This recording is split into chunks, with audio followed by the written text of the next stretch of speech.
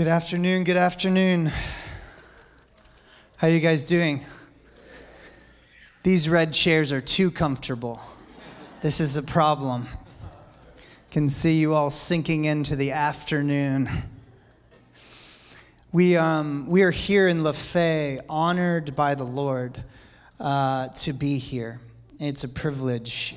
This is a humble and faithful family here, and we're here by assignment from the Lord. This is a wild, unconventional journey none of us ever thought we would be on. I want to commend you, Nava, for your flexibility, for your obedience, for the way that we've walked together as family. And I believe that every place the Father takes us, we're going to receive something from Him in a deep and precious way. And also, we want to give. So as you come into this space, you're coming with a heart that's interceding for flourishing in this church, for the outbreak of the Holy Spirit. We're asking that this church, Lafay, would burst at the seams with life, that God would richly move in KCK, that the Latino community would be unified in the church. The report is that there's division, but we're praying that they would be one as the Father, Son, and Spirit are one. And so when you come, we're not just on this journey so we can come and find amazing, incredible seats like we've never sat in. We're here to intercede. We're a prayerful family on mission. Don't forget who you are. You're a priest of the Lord, and when you pray, God answers you. You have the attention of the living God day and night. Never forget who you are before the Lord. We're on this journey of prepare the way. We know that we can't prepare the way for the Lord if we're not prepared to let Him prepare a way in us. We need to be those available to the work of the Spirit so we can be the conduit of the work of the Spirit. What greater honor could there be than to prepare the way for Jesus the King in a city? We believe we're standing in an incredible hour in history, not just because we are the champions in football. Oh, thank you, Lord. I keep watching videos on repeat. I know all the mic'd up moments. I know all the cues. It's ridiculous. We're not just in a unique moment because the Chiefs are world champions. I believe we're in a unique moment because the eyes of the Lord have been turned to Kansas City. I believe that decades of prayer that the bowls are tipping. I believe that there's a movement of the Spirit for those who have ears to hear and eyes to see, who are making themselves ready for the Lord. And I believe, Nava, we have a unique role to prepare the way of the Lord. Are we alone in that? Absolutely not. Praise God. But do we get to be part of that plan and preparation? Yes and amen. So we're unfolding this thing of prepare the way. And in January 5th, I did a message on this, opening up, preparing the way, and talked about this scripture in Isaiah. It's Isaiah 57, 14 and 15. It says, "And it shall be said, build up, prepare the way, remove every obstruction from my people's way."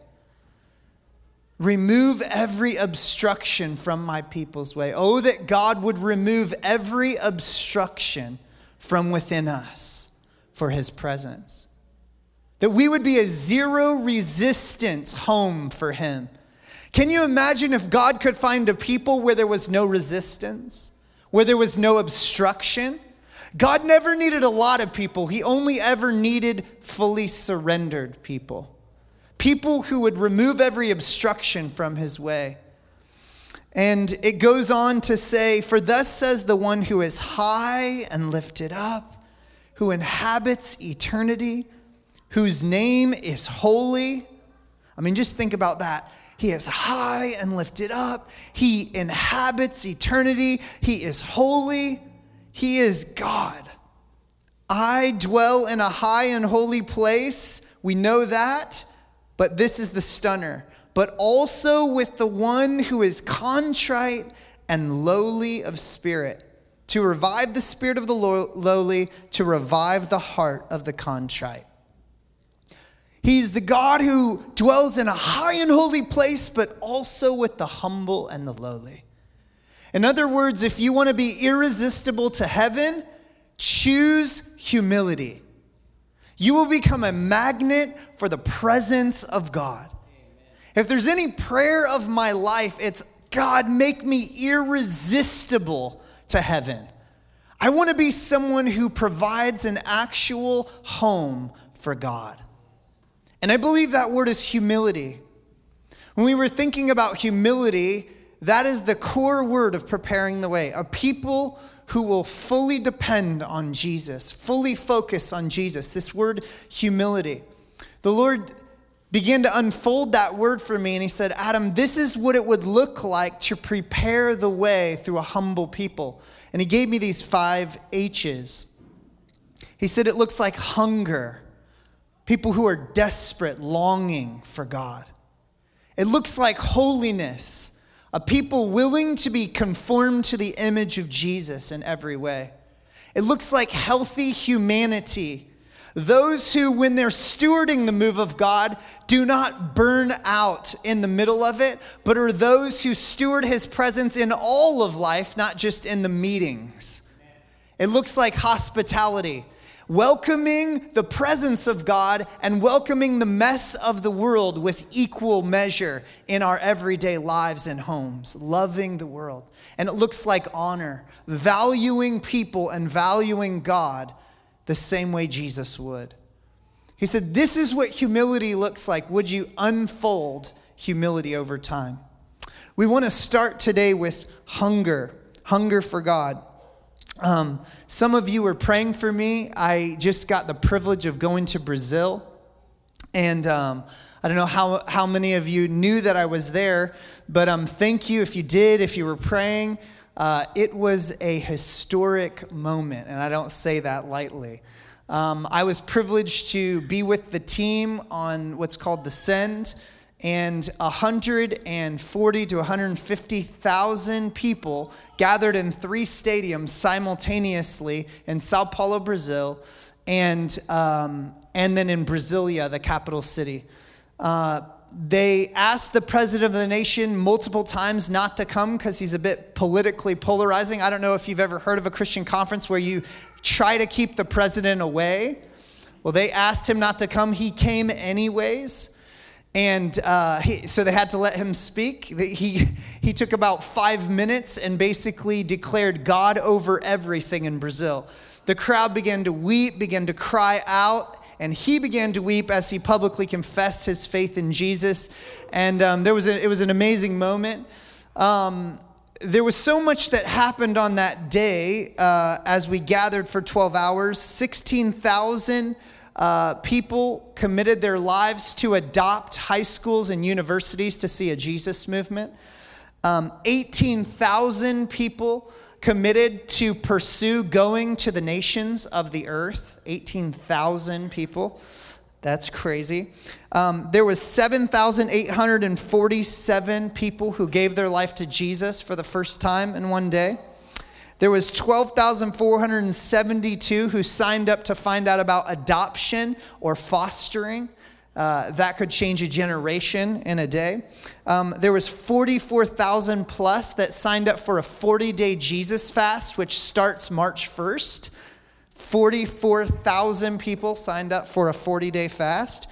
50,000 plus signed up to read the New Testament this year. And it was an astounding day. I'm having a hard time describing what was going on. I knew I was coming back to teach on hunger. What I didn't realize is that, according to many who were standing there, I was standing in the hungriest nation on earth for God. It's hard to put into words. 100,000 people couldn't even get into the stadium.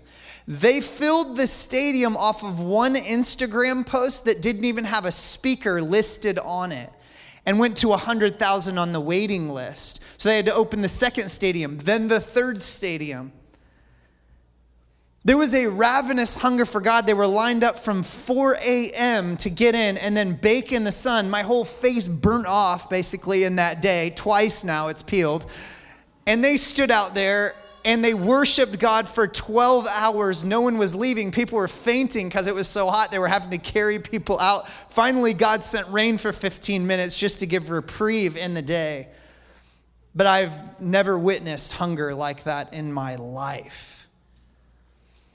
And it did something down deep inside of me. There's an invitation to hunger for God, to hunger for his presence. I think this thing of physical hunger and spiritual hunger are interrelated. If I was to ask you right now, physically, how hungry are you? You'd probably be able to tell me. Now, it's not helpful that we're sitting in KCK, and I know some of the best street tacos on planet Earth are across the street. Just my attention going to it, I start to salivate. I will be there actually after this gathering, getting street tacos. Asada is my preference. But if I was to ask you, how hungry are you right now? You'd say, I'm good, or I'm always, if you're Dave Blackwell, I'm always ready to eat something. Or, I am so hungry, I missed lunch, I'm hungry. But if you continue not to eat for many, many days, if you've ever been in a place, I remember working with some of our neighborhood kids every Friday night in our neighborhood night. I remember one particular kid, he was 6 or 7. That kid pounded about 5 or 6 hot dogs in a night, and I realized, he doesn't eat. When you go to places in the world, I just read an email from Mary May, people in Malawi dying right now of starvation. You realize there's levels of hunger. I'm good, I could eat. And we've trained ourselves to know this is about how I'm doing with physical hunger. Physical hunger was designed by God. I've taught about this before, but I've often pondered, why did you do this thing of hunger? I mean, you could have done anything. You could have had us just put our hands on the ground and recharge, What is this thing that our whole lives are obsessed over food? We have to go and find it. I mean, thankfully we have grocery stores, but you think about most of human history where they had to go and get their food or grow their food. I mean, how much energy is consumed around this thing of hunger and feeding yourself? God, why did you do it? Why did you create us with this thing called hunger? And I believe it's because we were created to live by something outside of us coming into us, becoming a part of us. So every time we eat, we don't just say our prayer, thank you, God, for the food, We're actually living the gospel every time we eat. Because we're confirming again that we will not live unless something that is other than us comes into us. So every time we hunger, that hunger is supposed to proclaim the gospel to you. Most of us have grown up and probably never wanted for a meal in our life. And so it's hard to even understand fully the gift of hunger. The gift of hunger that tells us we have to go find something to give us life. And so this thing of physical hunger was designed by God to show us our truest and deepest and most real hunger, which is that we were created for God himself to give us life. This is the design of hunger. We're going into a 40-day fast. We've said this before. It's difficult to fast for the glory of God unless you eat for the glory of God. And so having a healthy connection with food and an understanding of why God designed us to eat makes a huge difference in learning the beauty and purpose of deciding not to eat, which is a gift from God. And intentionally choosing hunger in a society where we never hunger for anything. So what we do is we train ourselves, we remind ourselves what is our life, what we depend on. And so this thing of hunger for God, that God created humans to hunger.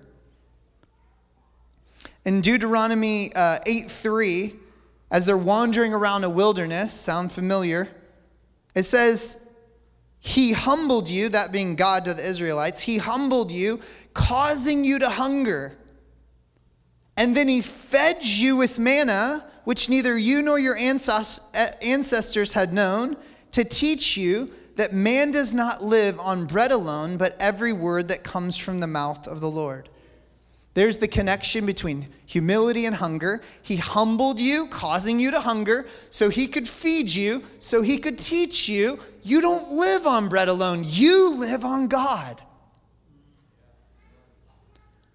The humble person is a hungry person. Humility looks like desperation for God. Lack of humility looks like I'm good on my own.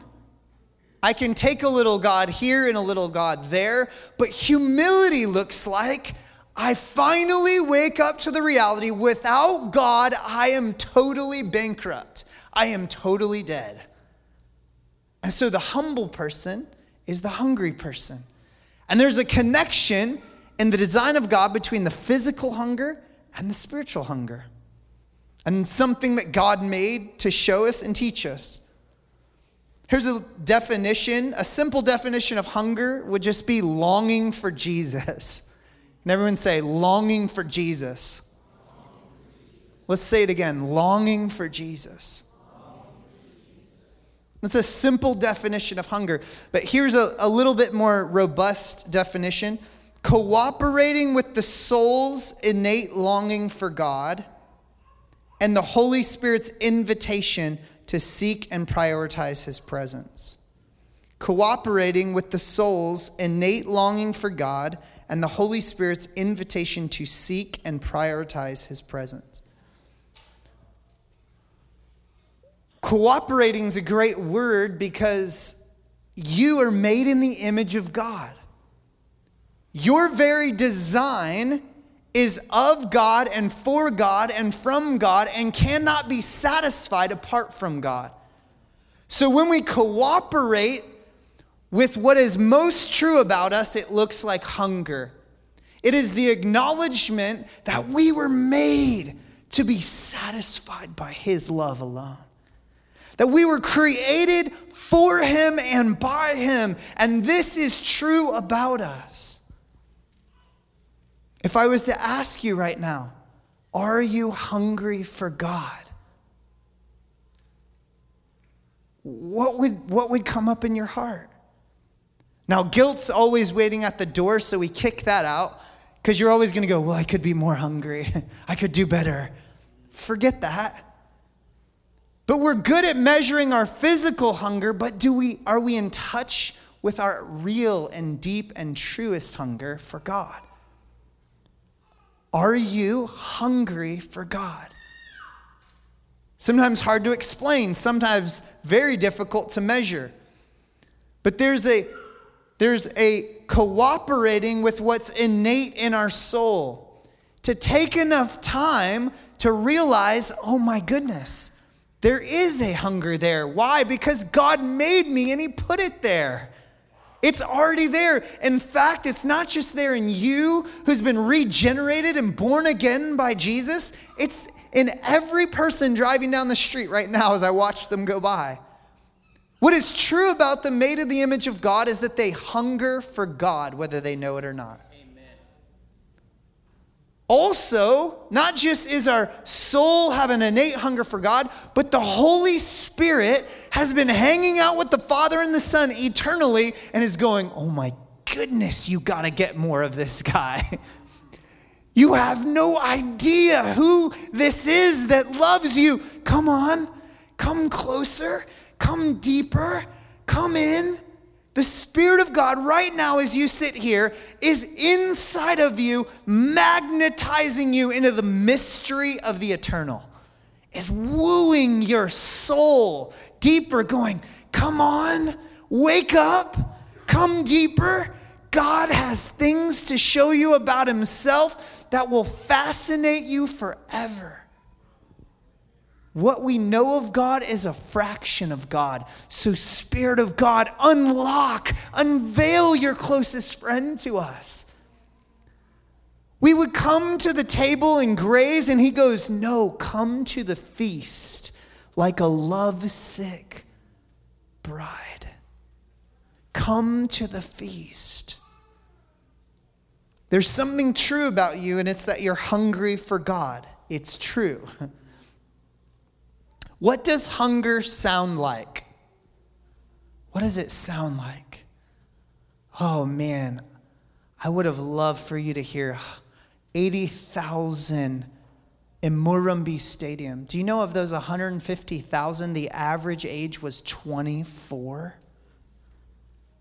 The latest Barna study, I think, says 70% of those in that age range are walking away from their faith in the Western world, yet 160,000 are gathered and 100,000 can't get in. The average age is 24. Can I tell you, God's alive and well in the world, friends?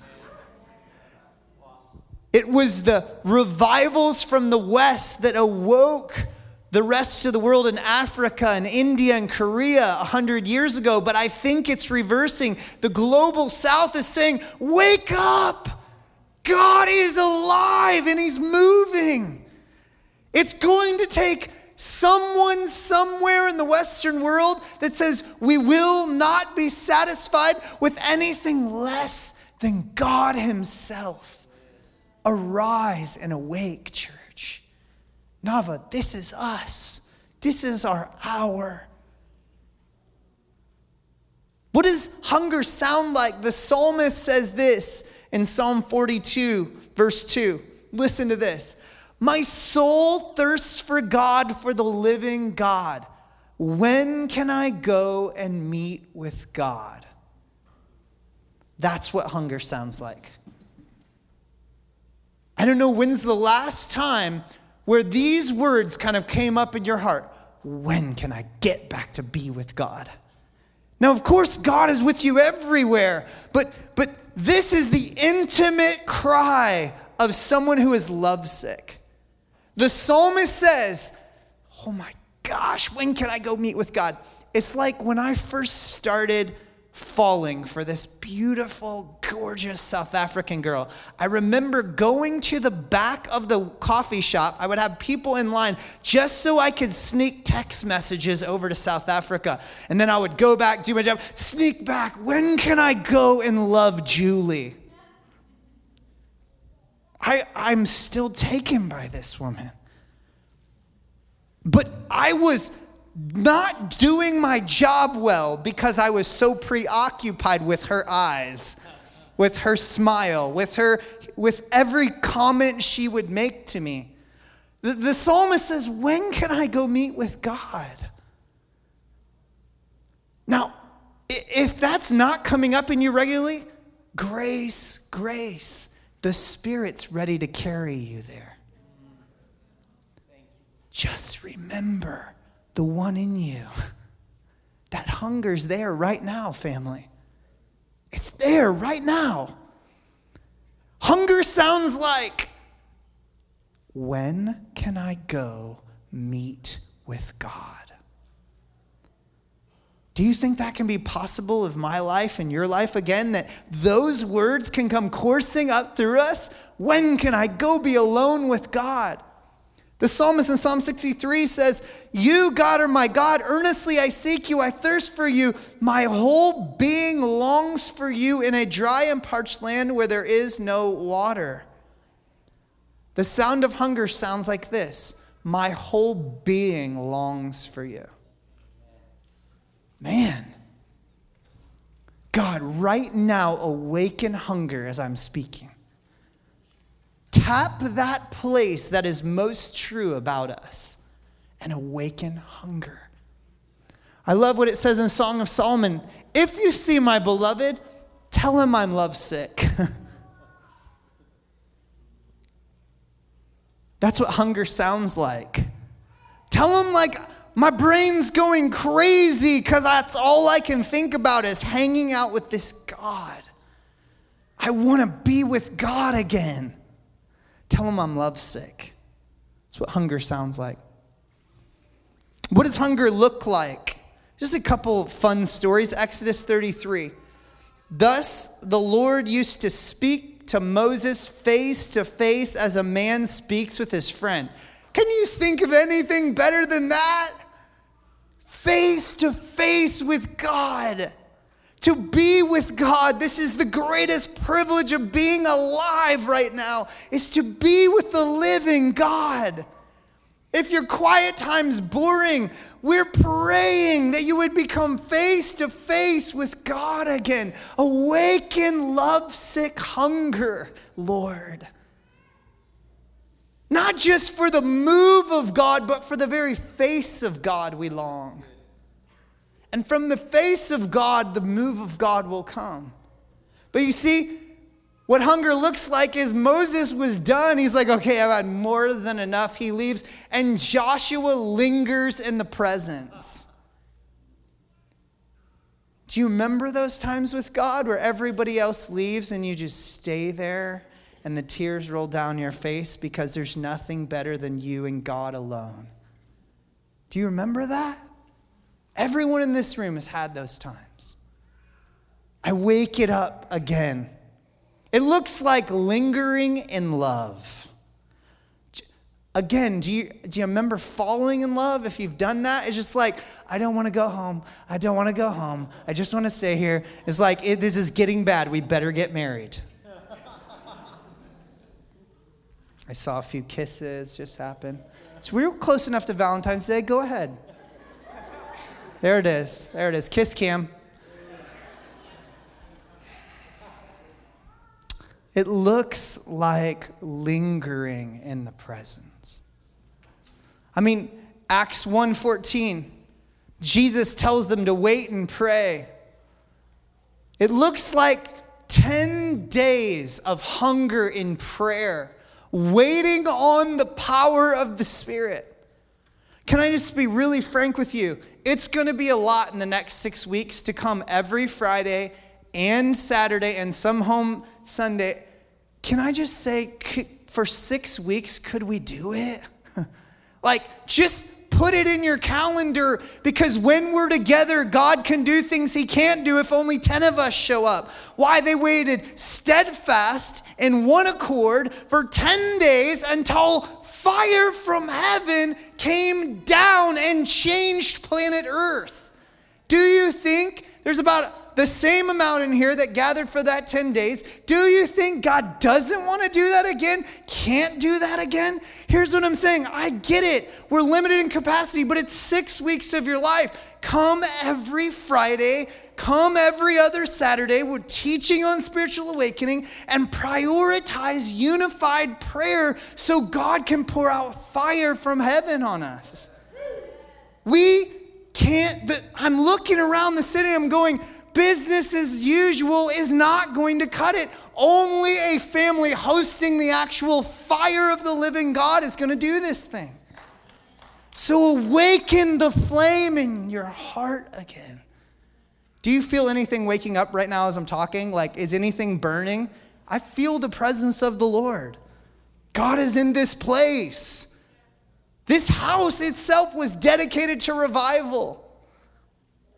This is a moment. It looks like Acts 1:14. It looks like Acts 20, verse 7 through 12. Paul and the team goes to Troas.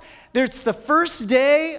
Man, I love this. It's the first day of the week. It's Sunday. First day because it's Resurrection Day. And it's home church. Guys, it's not just coming together. Look at the fire that rested on the homes. Your homes are the dwelling place of God. God wants to live where you live every day. Why? He moved into the neighborhood. It's not just about meetings. It's about your everyday life. And they gathered, and their capacity was getting enlarged. What does hunger look like? It looks like getting stretched from being an American Christian to being an actual Jesus follower. Paul preached on and on and on and on in the home, mind you, until dear Eutychus fell out of the third story, broke his neck on the ground, and they were like, dude, whoa, where's Eutychus? They looked down, splat, Eutychus is on the ground. This is where home church goes to a really terrible moment. Whoops. I'm talking about what hunger looks like. They go down around Dear Eutychus. Dude's dead. Bad church meeting. Paul is like, no, man, get up. Raises him from the dead. Great moment. It goes from right where we thought the Super Bowl was going to world champions. Best home church ever, from worst to best. Bam, power of God. Now, this is my point. They go back upstairs, and Paul finishes his sermon until dawn. Everyone was super stoked on the meeting after that resurrection moment. It looks like enlarging our capacity. That's what hunger looks like. The capacity for the Word of God, for the presence of God, for the power of God, for the love of God, for the fellowship of God, for the breaking of the bread, for the devotion to prayer. It looks like turning our homes into places where God alive actually is coming to hang out. That's what hunger looks like. Enlarged capacity. It looks like Evan Roberts in 1904. Age 12, Evan went to work in a coal mine as most of the boys did. The difference was when he was 13, he started to pray continually for God to fill him with the Holy Spirit and send revival to Wales. As he worked in the mine, 13 years old, 7th grade, he's working in a mine, and Roberts keeps praying and singing and quoting Bible verses. In the evening at home, he would read the Bible for hours. He would pray silently, but often groan with deep holy desire. Often, Roberts preferred to pray rather than to eat his meals. He frequently rose in the middle of the night to entreat God for revival. This went on for 13 years. A 13-year-old caught a vision that there was more to life than what he was seeing. He was desperate for the move of God in his generation. And he wanted God sometimes more than food. He wanted God sometimes more than sleep. God has been waking me up in the middle of the night, taking this awakening thing a little too literal, in my opinion. And some nights the presence of God is just on me. Sleep is a good thing. God ordained it. Please don't miss it every night. You're going to go loopy. Food is a great thing, like you need it. But I'm telling you, there's a hunger for God available, which even overrides the normal desires for entertainment and satisfaction and food and sometimes even sleep. We see it in Jesus. Whole nights of prayer, because why? Not because someone said it'd be a really holy thing to do. He couldn't get enough. When can I go meet with my Father? When can I go meet with my Father? When can I go meet with my Father? Man, I want to be hungry for God. I want to be so hungry for God. To be hungry for God is to prioritize what is most valuable and real in this universe. Yeah? It's so beautiful. And it says that October 28th, 1904, a minister named Seth Joshua closed the meeting by praying, Lord, bend us. Wow, that's an intense prayer. Lord, bend us. The Spirit spoke to 26-year-old Evan Roberts and said, that's what you need, Evan. Evan walked out praying, Lord, bend me. The next morning during the 9 a.m. service, the Holy Spirit came on him mightily. He fell on his knees, crying out, bend me, bend me, bend me. Tears streamed down his face. And after 13 years of praying, Evan was at last filled with the Holy Spirit. Only 13 years asking for that Holy Spirit to fill him. And soon later, his second prayer, that a historic revival would break out, began to happen. God began to move all over Wales, orchestrating sovereignly prayer and movements of God amongst the miners. It said white streams would roll down their soot-covered faces in the mines as the presence of the Lord moved through the mines and the songs of whales were released. Oh, the presence of God. It was such a depraved moment in history and society. And God began to bring purity and righteousness and movement. The reports of it would spread to Azusa Street in California and change the known world over the next 100 years. The reports would move into India and sweep through. I'll tell you another story in a little bit about that. The reports would go to North Korea and spark revival, down to South Africa, sparking revival. One 13-year-old who wanted God a few more times than he wanted sleep and food, who caught a vision, who was lovesick, and all of a sudden the entire globe is set aflame by the prayers of a 7th grader. Hunger for God. It's a gift. I don't think you can work it up or strive it up. But do you wonder if we asked if he would do it? Do you think God wants a church hungry for him? He just may answer that prayer. What it will mean for your life, I don't know. That's between you and the Lord. Good luck. But I think if you dared pray it, he may want to answer it. It's exciting. There's promises for the hungry. Think about dear Evan Roberts. Psalm 107:9. Listen to this promise. For he satisfies the longing soul and fills the hungry soul with goodness. What? God will satisfy the longing soul. He will fill the hungry soul with goodness. The promise of God for those who agree with the hunger inside of them, the hunger of the Spirit, is that God is going to pour out his Spirit inside of you and satisfy you. And the satisfied get hungrier. And it loops into the mystery and treasure of God himself.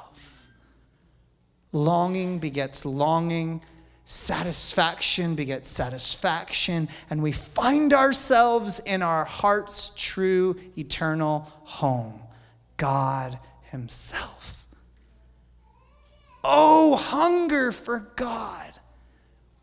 Blessed are those who hunger and thirst for righteousness. They will be filled.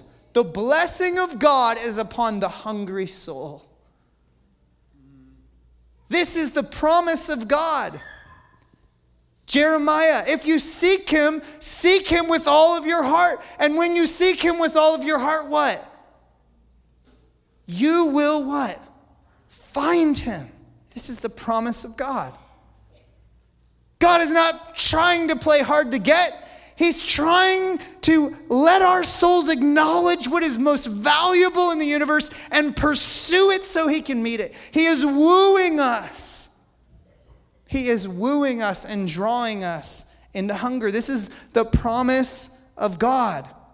I love what Stephanie Gretzinger said. I just heard her say this in front of the hungriest crowd I've ever seen in my life. She said, one thing God doesn't own is your choice to choose him. One thing God doesn't own is your choice to choose him. He has everything, but he wants your choice to choose him. He has everything, but he wants your want to want him. He doesn't own that. That glorifies the Lord. We will be face to face and you will have no option but to long for him. But right now, he doesn't own your choice to choose him. And the greatest thing a father can give to his kids is his presence. That's the best thing I can give to my kids, is my presence. God is waiting to give us his presence. You guys, this is what's going down. God is done with human strategies. He's waiting to give the church of Kansas City his presence. But will the bride be lovesick for him?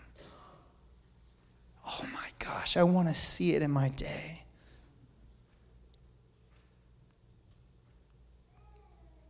How do we grow our hunger for God? There's 4 simple things up here. We begin to experience our lack and ask for hunger. We begin to experience and acknowledge our lack and ask for hunger. I've talked about Deuteronomy 8:3. He humbled us, causing us to hunger so he could feed us, so he could teach us we only live on him. Jesus will be led, first step into his ministry, into a wilderness. 40 days he won't eat, and then he goes, and then the scripture says, and he got hungry. Yeah, I mean, unbelievable. 40 days without food, I've never done it. The longest fast I've done don't pale in comparison to that. And the amount of hunger that I feel is outrageous, let alone Bear Grylls Jesus in a wilderness, literally surviving. If you ever thought Jesus was a wimp, walk into the Arizona desert and don't eat food for 40 days and just try to survive. Anyone else watch Running Wild with Bear Grylls? Anyone else? It's awesome. It's incredible. Jesus is tougher than Bear Grylls. That's the reality. It says after 40 days, he hungered. Understatement of the century. And then the enemy comes and says, go ahead, turn the stones into bread. He quotes Deuteronomy 8:3, must have been a significant moment in the history of God's story, because he goes, no, man doesn't live on bread alone, but every word that proceeds out of the mouth of the Father. You see, life has a way, and sometimes God behind it, of bringing us to places of hunger and humility, where we run out of our own ability to do it. Ever been there? Man, the 5 months leading up to us being asked to leave PlexPod, I mean, I was spinning. God got me so good. He humbled me and made me hunger. God, where are you? What are you doing? He goes, yes, you're finally acknowledging what's always true about you. You need me. The humble person will be the hungry person. It looks like acknowledging our lack and then going, God, I need you to give me the gift of hunger. If you want to grow hunger, acknowledge your lack and ask him for the gift of hunger. The Father is going to meet us in that place. And sometimes we have to intentionally choose hunger, put ourselves in the place of hunger so we can actually remember what is most true. Jesus was in a 40-day wilderness. We're going into a 40-day Lent fast. The reason we're doing that is so that we can remember what is most true, that we live by God and hunger for him. So as you go into Lent, I challenge you to put yourself intentionally into the place of hunger and need, so that you can meet God and remember he satisfies the longing soul. And number 2, experiencing God's work in others. This looks like putting yourself around hunger. It looks like putting yourself in environments or around a person. You think of someone you know who's ravenous for God, who's hungry for God, and you get around them. You put yourself in that environment. I was in Northern Ireland earlier on in October, and I was with my friend Alan Emerson, and I realized that people were so hungry for God. I was in their staff meeting, and they casually mentioned 9 people had given their life to the Lord that week. They do that every week. I was like, what in the world? It's a new normal. And something, rises in you of hunger. What my normal isn't the normal in Brazil right now. I take myself into Brazil and all of a sudden, hunger. You're like, Adam, I don't have money for plane tickets to Northern Ireland and Brazil. Read revival history. I've been soaking myself in the movements of God. Reading about times when God took over entire communities with his love, where he was breaking out everywhere. There's so many resources. There's people in this church right now who are hungry for God. Friday Night Fire, it's a time to come and be around people who are hungry for God so that it awakens in you and it's synergy. One person's hunger sparks the next. We get around those hungry for God. We soak ourselves in the reports of the move of God, the history of the move of God, present day and historical. This is how you awaken hunger in your life, if it's not there. This beautiful story of Pandita Ramabai, she was this incredible Hindu reformer who powerfully converted to Jesus in 1891.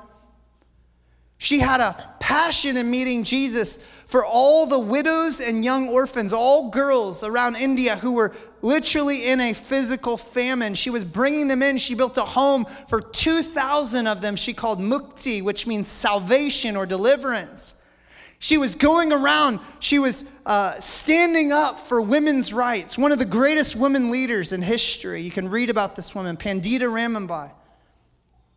She heard the reports of revival in 1904 from Evan Roberts, and she began to cry out to God with hunger night and day. And then she formed prayer circles in Mukti with the girls, and they were 7 of them, 7 of them, groups of 10, 70 prayer circles began to cry out for the Lord. Within 6 months, it went to over 55 prayer circles. And then June 30th, 1905, God's attention was caught with such dramatic force that the fire of God dropped on those beautiful young girls.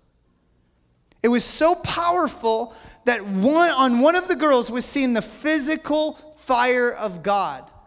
They thought she was burning alive, so they went and got buckets of water to throw it on her just to realize it was actually the manifestation of the Holy Spirit. Several of the younger ones, 12 and 13, their faces began to shine and weeping broke out, and people began repenting for their sin, writhing in agony on the ground, and it went on day after day after day. One missionary who had been there 16 years came and visited the Mukti house for 17 days. He said these words, which are just wild.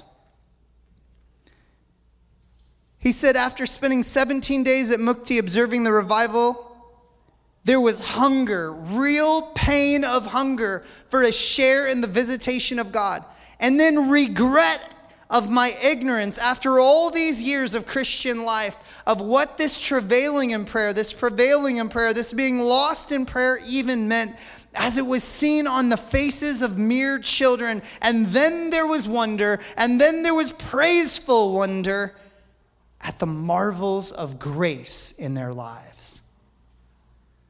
One historian said, those were not just emotional experiences. Some 20 years later, the flames of revival were still traveling through that land.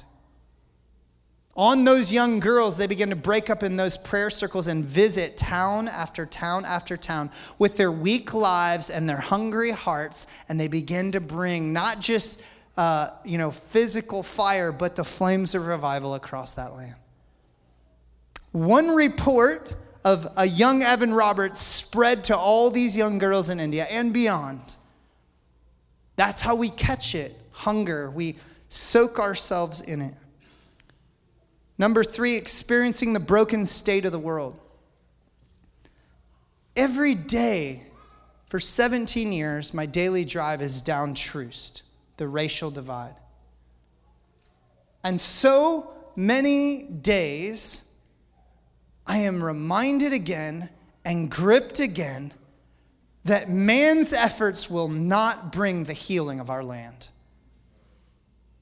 There's something that happens when you let your heart be exposed in a raw form to the hurt and the pain around you. And it provokes a desperation for God and his movement that we cannot just have business as usual. That every believer is going to have to catch fire in the presence of God. How will they when they become a hungry, living sacrifice? We've got to expose our hearts to the foster care situation in Kansas City. Expose our hearts to the physical hunger in our inner city of kids going to bed not eating. To the devastation of the disparity of wealth in our city. For the lack of opportunity. For the pain in our political polarization and the ridiculous nature of us giving up our birthright as the church. Something of the brokenness of our city has got to break our hearts, whether that be your coworker, your neighbor, a macro reality. Let something break your heart to hunger and thirst for God's righteousness, because it will be satisfied. We ask for hunger, we acknowledge our lack. We hear the reports, we experience, we get around the burning so we can burn, and we let our hearts be broken by the things that breaks God's heart. But the greatest way that I know of increasing hunger is to encounter God. The actual encounter of the presence of God, if you will dare linger there and ask, Holy Spirit, fill me again. When we taste and see that he is good, our hunger grows again. Because we want more of what is the best. It's what we were made for. It is so satisfying and at the same time causes us to eternally long. Deep cries out to deep. Humility looks like hunger. And oh, that Nava would hunger for God. I want to just rehearse this last promise in Psalm 107 again. For he satisfies the longing soul and fills the hungry soul with goodness. I want to welcome the band back up. We're gonna close. There's nothing elaborate about this response. It's just, if you want hunger for God, do something physically. Move, fall down, stand up, go to the corner. Do something that expresses your hunger for God. There is no way to perform your way into the presence of the Lord. All it is kids coming to a dad who's madly in love with us, going, I'd love to show you more of who I am, but I want you to hunger. And if you don't have hunger, do something to move yourself closer in it. And so that's my response today. We're going to go back into that Refiner song. We've got about 10 minutes. And I just want us all over this place, just face to face with God, heart to heart with God, to simply express our hunger to him. And whatever that looks like for you. I want to pray for us. Lord, thank you. Thank you for what you're doing in Kansas City. Thank you, God, that you won't let Nava get off the hook. I just want to be comfortable. Quit it. But you're so excited about us having not just good, not just filling our appetites with a bunch of junk, but having you, the pure, healthy, living source of life. Thank you that you called us out of Plexpod. I didn't want to do that. Thank you that some reason we're in KCK. Thank you, God, for giving us yourself. And so, Lord, here we are as a family. And we say, Holy Spirit, give us hunger for God. We want to burn for you. Yeah, respond before the Lord however you want. I love you guys. I'm so honored to be in a church that would dare go on this journey. You are so awesome before the Lord, and I bless you for it. Let's meet with the Lord.